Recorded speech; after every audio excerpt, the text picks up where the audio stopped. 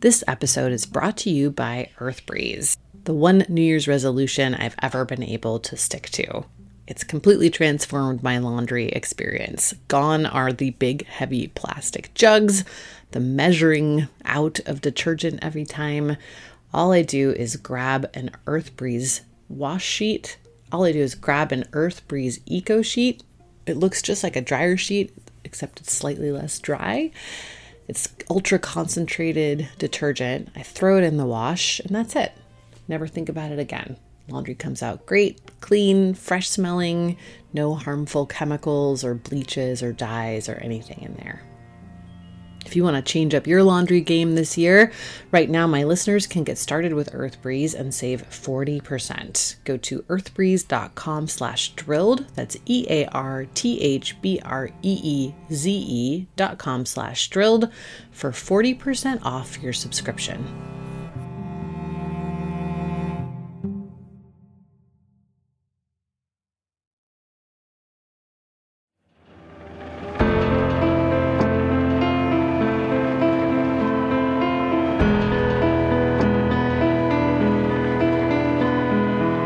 Welcome back to Drilled. I'm Amy Westervelt. We are re-releasing season 1 of the podcast because a new peer-reviewed study in the journal Science has just been published, and it shows even more conclusively how much ExxonMobil knew about climate change, as it was loudly proclaiming that the science around the program was uncertain.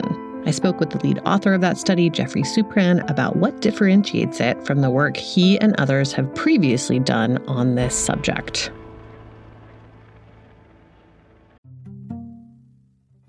New Year's resolutions are almost destined to fail. I resolve almost every year to work less, and we all know it's not going to happen.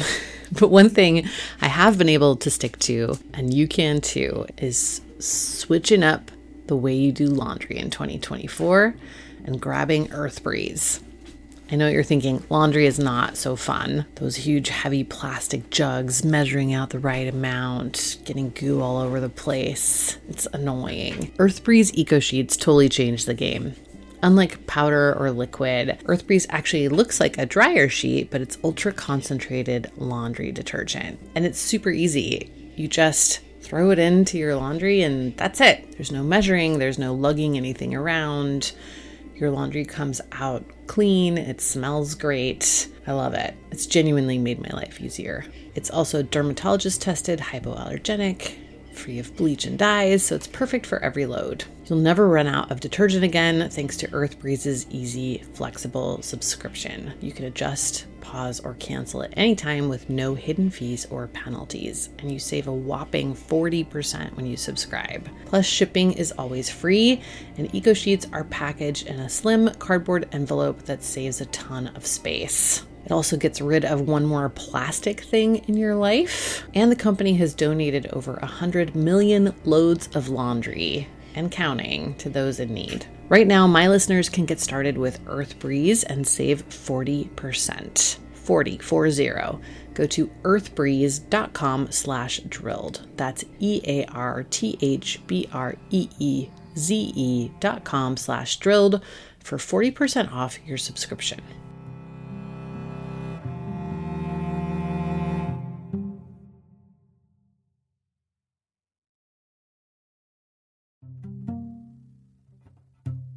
If you're listening to this show, you are probably at least climate curious. And one thing that I get asked all the time is, okay, I understand that this is a big problem. We need to act now, but what can I do?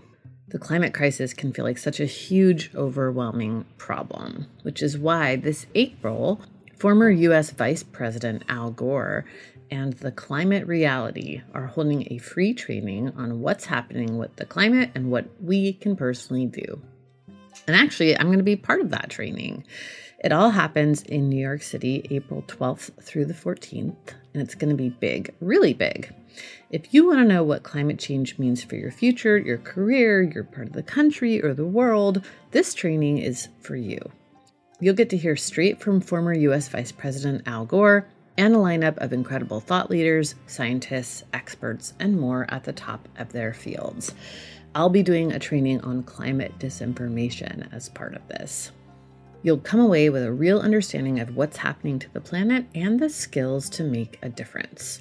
If you complete the training, you'll join the Climate Reality Leadership Corps, a community of nearly 50,000 change makers all over the world. To learn more and apply, visit climaterealityproject.org/new-york. That's climaterealityproject.org/new-york. I hope to see you there.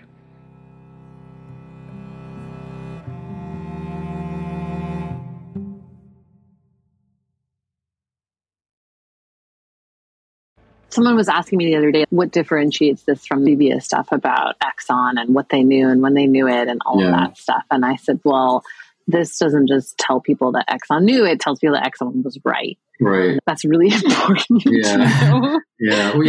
Yeah. Stefan reached out to us with this graph, and he basically thought, should we write something a little more formal about this graph? And my, I think, general approach to all this climate disinformation research has been, let's try to make this as expansive and exhaustive as possible. And so I was like, well, why stop there? Why don't we look at all of them and bring the same, rigor of statistical testing that Stefan and his colleagues have applied to the mainstream academic literature? Don't Exxon's climate predictions deserve the same kind of testing? So when I suggested to Naomi and Stefan that we really expand this and go deep on it, I think she was pretty skeptical as to what the novelty of this is. It's like, don't we already know everything there is to know about this? But as I've heard her describe it, I think that impression changed quite dramatically when I actually started to run the numbers and plot the data. And you see these really dramatically aligned curves, and you start to be able to quantify what they knew with a single value. You start to realize there's a difference between suspecting something and proving it.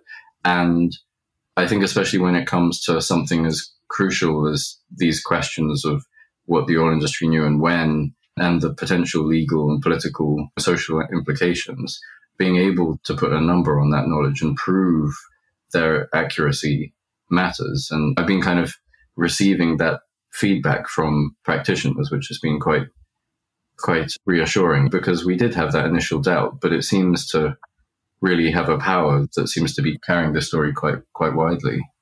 I also think that there's something happening too, where a lot of people who maybe didn't already know this story are coming to it now, and they're coming to it via these graphs that are so compelling. Yeah, that is another aspect of it, right? I, for a while, sort of took it for granted, the assumption that, everyone knows Exxon knew, everyone knows about the oil industry's history of climate knowledge and denial. But then I've had more and more interactions where I've realized, actually, the vast majority of people have never heard of any of this research or journalism before, outside our little climate bubble.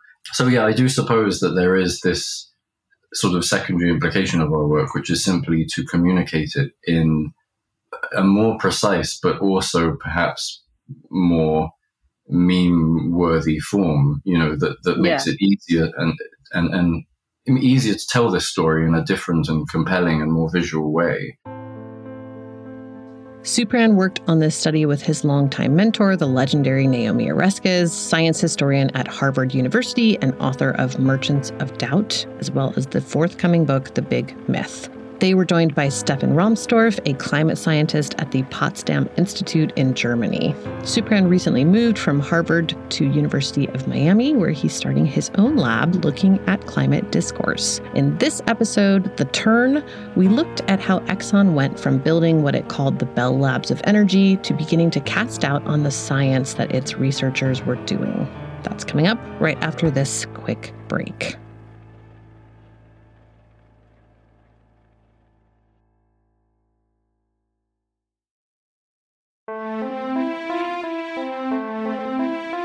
Previously on Drilled. And so I think what happened is they started to realize that this can actually affect our business. I was very naive. I thought that if they realized that climate change was real, they would start making big investments in renewable energy. It's a huge company.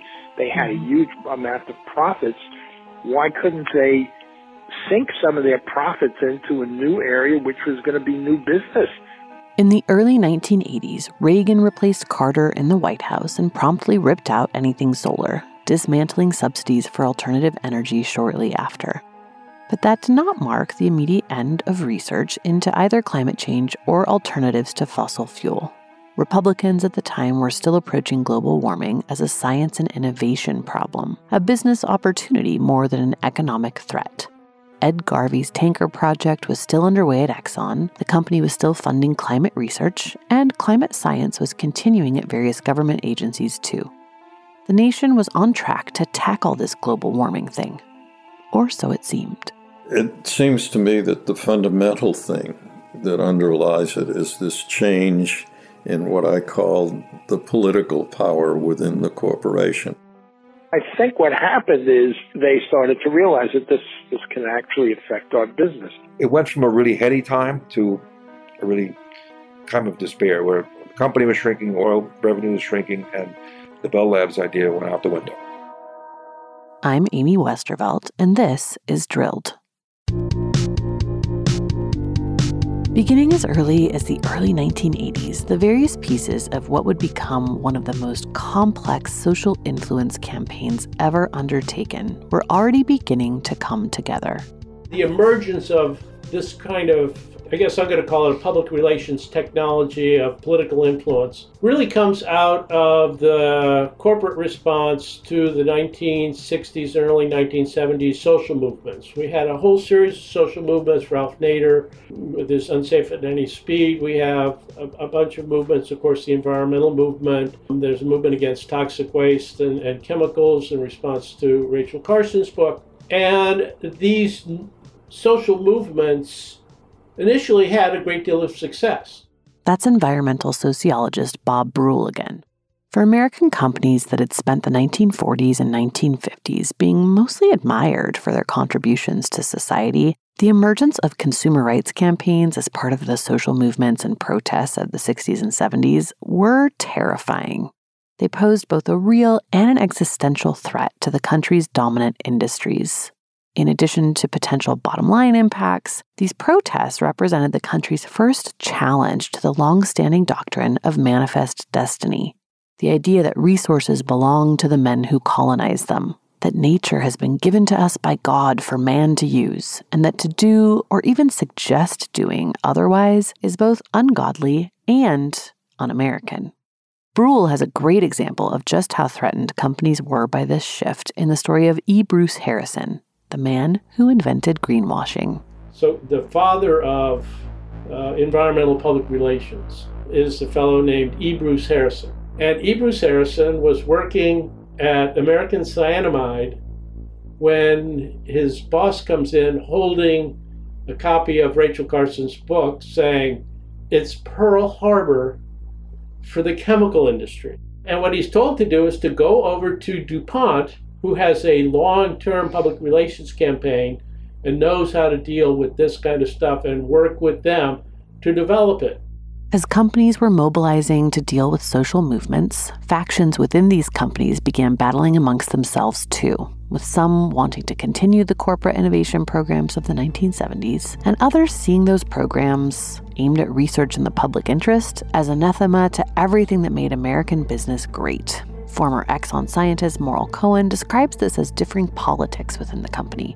He noticed a shift as the price of oil began to drop. It hit rock bottom in 1983. It seems to me that the fundamental thing that underlies it is this change in what I call the political power within the corporation. They became much more conservative, much more concerned with the business, the traditional lines of business, and automatically much more focused on preserving that. Soon after that, Cohen remembers putting his postdoc assistant on a research project. He wanted him to compile an inventory of extreme weather events alongside climate change data. It was the sort of project that would have been totally normal a couple of years earlier, but now things had changed. So another week later, I saw him and I said, well, have you made any progress? And he said, that's not the kind of project to do here at Exxon. I mean, he was already sensing that there was a response in the atmosphere of the research laboratory, probably in response to what was going on in the larger company. It wasn't long before major cuts to research funding began. Richard Wertheimer had been an executive at the Exxon Engineering and Research Company, overseeing various projects. One was the Tanker Project, which was gathering important data on the absorption of CO2 in the oceans and what happens with emissions at the equator. By '83, Wertheimer had been transferred to the head office and was in on the budget-cutting discussions. The Exxon management desperately wanted to keep earnings up, and so that what do we dump overboard? And research is always the easiest to dump overboard in any financial crunch. I mean, it isn't as though Exxon were going to go broke, but they really didn't want to cut earnings or show earnings loss. So by this time I was in New York, and my boss came up to me and said, "Do you really think we should continue to fund the Tanker Project?" And it was costing about $500,000 a year. In retrospect, I should have said, "Very important that you keep the Tanker Project." But my boss is pressing me, and it's clear what answer he wants. He wants to go upstairs and say we can cut the Tanker Project, along with a lot of other things. Ed Garvey was one of the scientists on that project. He had been working on a design for a new lab for it at Exxon's planned Clinton, New Jersey research campus. But that all went out the window. They sold off their different research divisions or transferred the technology to other firms and stuff. That came. Well, actually, it started in 1982. I think one of the first divisions to go was the solar group. I think that was. I remember the scientists leaving there, being very upset about it, and that all got squashed because all that investment that was being done under Ed David all got squashed when the bottom fell out of the oil market. And Exxon said, "We're done here. We can't spend money like this anymore." It went from a really heady time to kind of despair, where the company was shrinking, oil revenue was shrinking, and the Bell Labs idea went out the window. The company began laying off all the scientists it had hired just 5 years earlier, and dozens more began leaving of their own accord as it became clear that the Bell Labs of Energy idea was no longer of interest to management. In just 5 years, Exxon had gone from a place of great innovation, truly an energy company, to a fairly standard conservative oil company. If they'd stopped there, it would have been a shame, but we probably wouldn't still be talking about it 30 years later. As Exxon and the rest of the oil industry was turning away from innovation, doubling down on being oil men, the science continued on without them. And then came the summer of 1988, and a catastrophic fire in Yellowstone that seems downright commonplace today. As the news documented the hottest summer on record, a young atmospheric scientist at the NASA Goddard Institute for Space Studies dropped a bomb on Congress. The greenhouse effect has been detected, and it is changing our climate now. James Hansen told regulators and the world that climate change was upon us. It was no longer a question of when is this going to happen, how bad is it going to be. It was here, and it was going to get worse if we didn't do something. And he was not some fringe lefty tree hugger.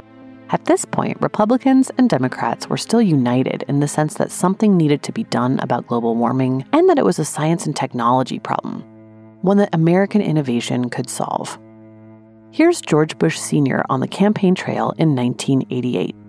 Some say these problems are too big, that it's impossible for an individual or even a nation as great as ours to solve the problem of global warming or the loss of forests or the deterioration of our oceans. My response is simple. It can be done, and we must do it. Let's not forget all that we've accomplished since America first concentrated its attention on preserving the environment under a Republican administration back in 1970. This was the moment Exxon had been planning for in the late 70s and early 80s. But by 1988, that planning had been scrapped, along with the leaders who had conceived of it. The research was gone. The alternative energy programs were gone too. Now, regulation was hurtling toward the oil industry, and oil execs had lost their seat at the table. By shutting down the experiment before it was finished, or could be finished, Exxon did lose a place at the table. Something had to be done. Oil companies couldn't just rely on the same old tactics. lobbying, advertising, the occasional op-ed. They had to ensure that regulation would not happen. And to do that, they needed to hit not just media and government, but science, schools, and the culture at large. They needed to stamp out the ideals that had driven those protests in the 1960s and 1970s, to make people think those protests were a threat to the very idea of America, that the idea of regulating emissions was tantamount to stopping progress, and that was just a thing real Americans did not do. And so, as it was cutting funding for climate science research, Exxon began to wage an information war on climate science. And even though we were writing all these papers, which were basically supporting the idea that climate change from CO2 emissions was going to change the climate of the Earth, according to our best scientific understanding, the front office, which was concerned with promoting the products of the company, was also supporting people that we call climate change deniers. And so they were supporting, at the same time they were giving me money to be a consultant, not that much, but still nice. They were giving millions of dollars to other entities to support the idea that the CO2 greenhouse was a hoax. In addition to funding various scientists working on so-called contrarian theories of climate change, and supporting think tanks that would fund more of the same, Exxon began shifting the entire industry via the American Petroleum Institute, or the API. The key is the American Petroleum Institute.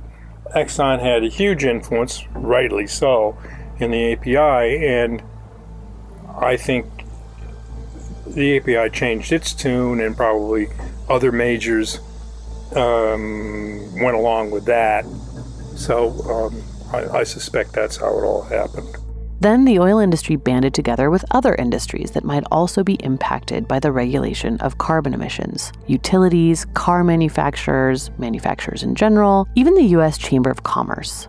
By the early 1990s, they were drafting comprehensive social influence campaigns that go way beyond garden variety lobbying and PR. They aim to shift the entire trajectory of society by targeting specific people or groups of people with messages crafted precisely for them. It's showing up at obscure city council meetings and planting the right people at the right dinner parties. More spycraft than lobbying or PR.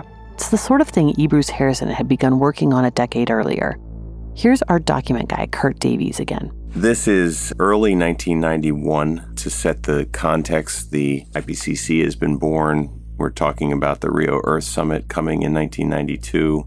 The issue is on people's minds, the summer of 1988 and Jim Hanson's testimony and the burning planet on the cover of Time magazine. It's becoming an issue. And the Edison Electric Institute, which is all of the utilities, an organization still in existence, still a heavy hitter in Washington. They're the trade association for electric power companies across the country. They team up with the Western Fuels Association and form a campaign that they call the Information Council on the Environment. That document emerged in the mid-90s via journalist Ross Gelbspan and the environmental group Ozone Action. The strategies, quote unquote, include repositioning global warming as a theory, parentheses, not fact, targeting print and radio media for maximum effectiveness, achieving broad participation across the entire electric utility industry. So they have a very exact plan to go national by the fall of 1991 with a media program, and the final strategy is to use spokesmen from the scientific community. And in Arizona, they did, for example, telephone interviews with 500 adults in Flagstaff, Arizona.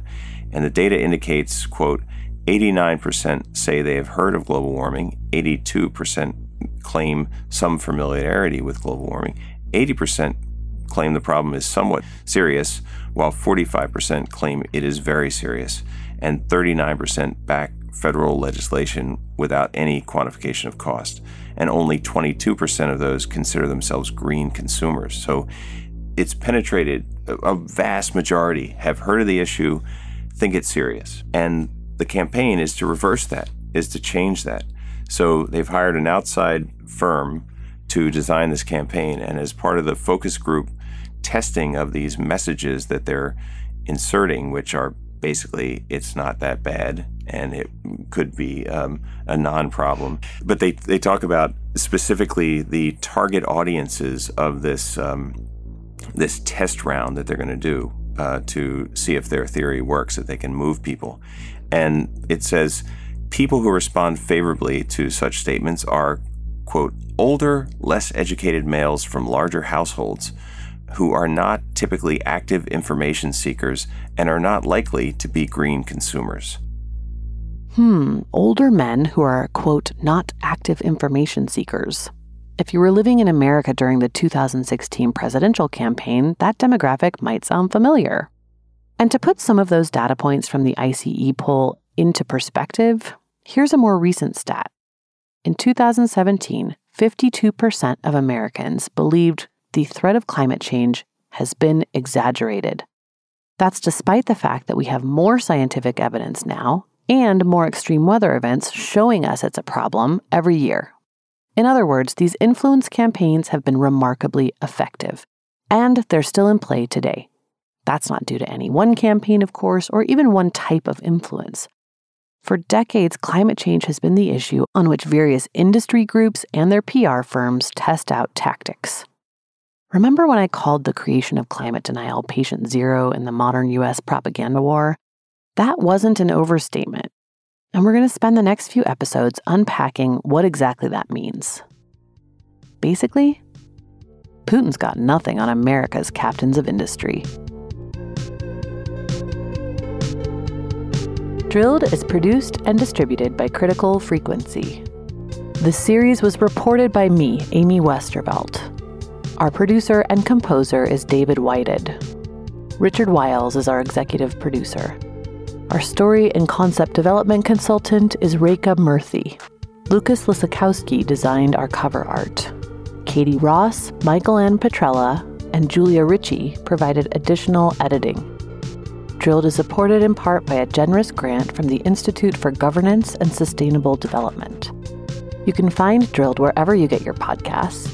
Please remember to rate and review the podcast. It helps us find listeners. Thanks for listening.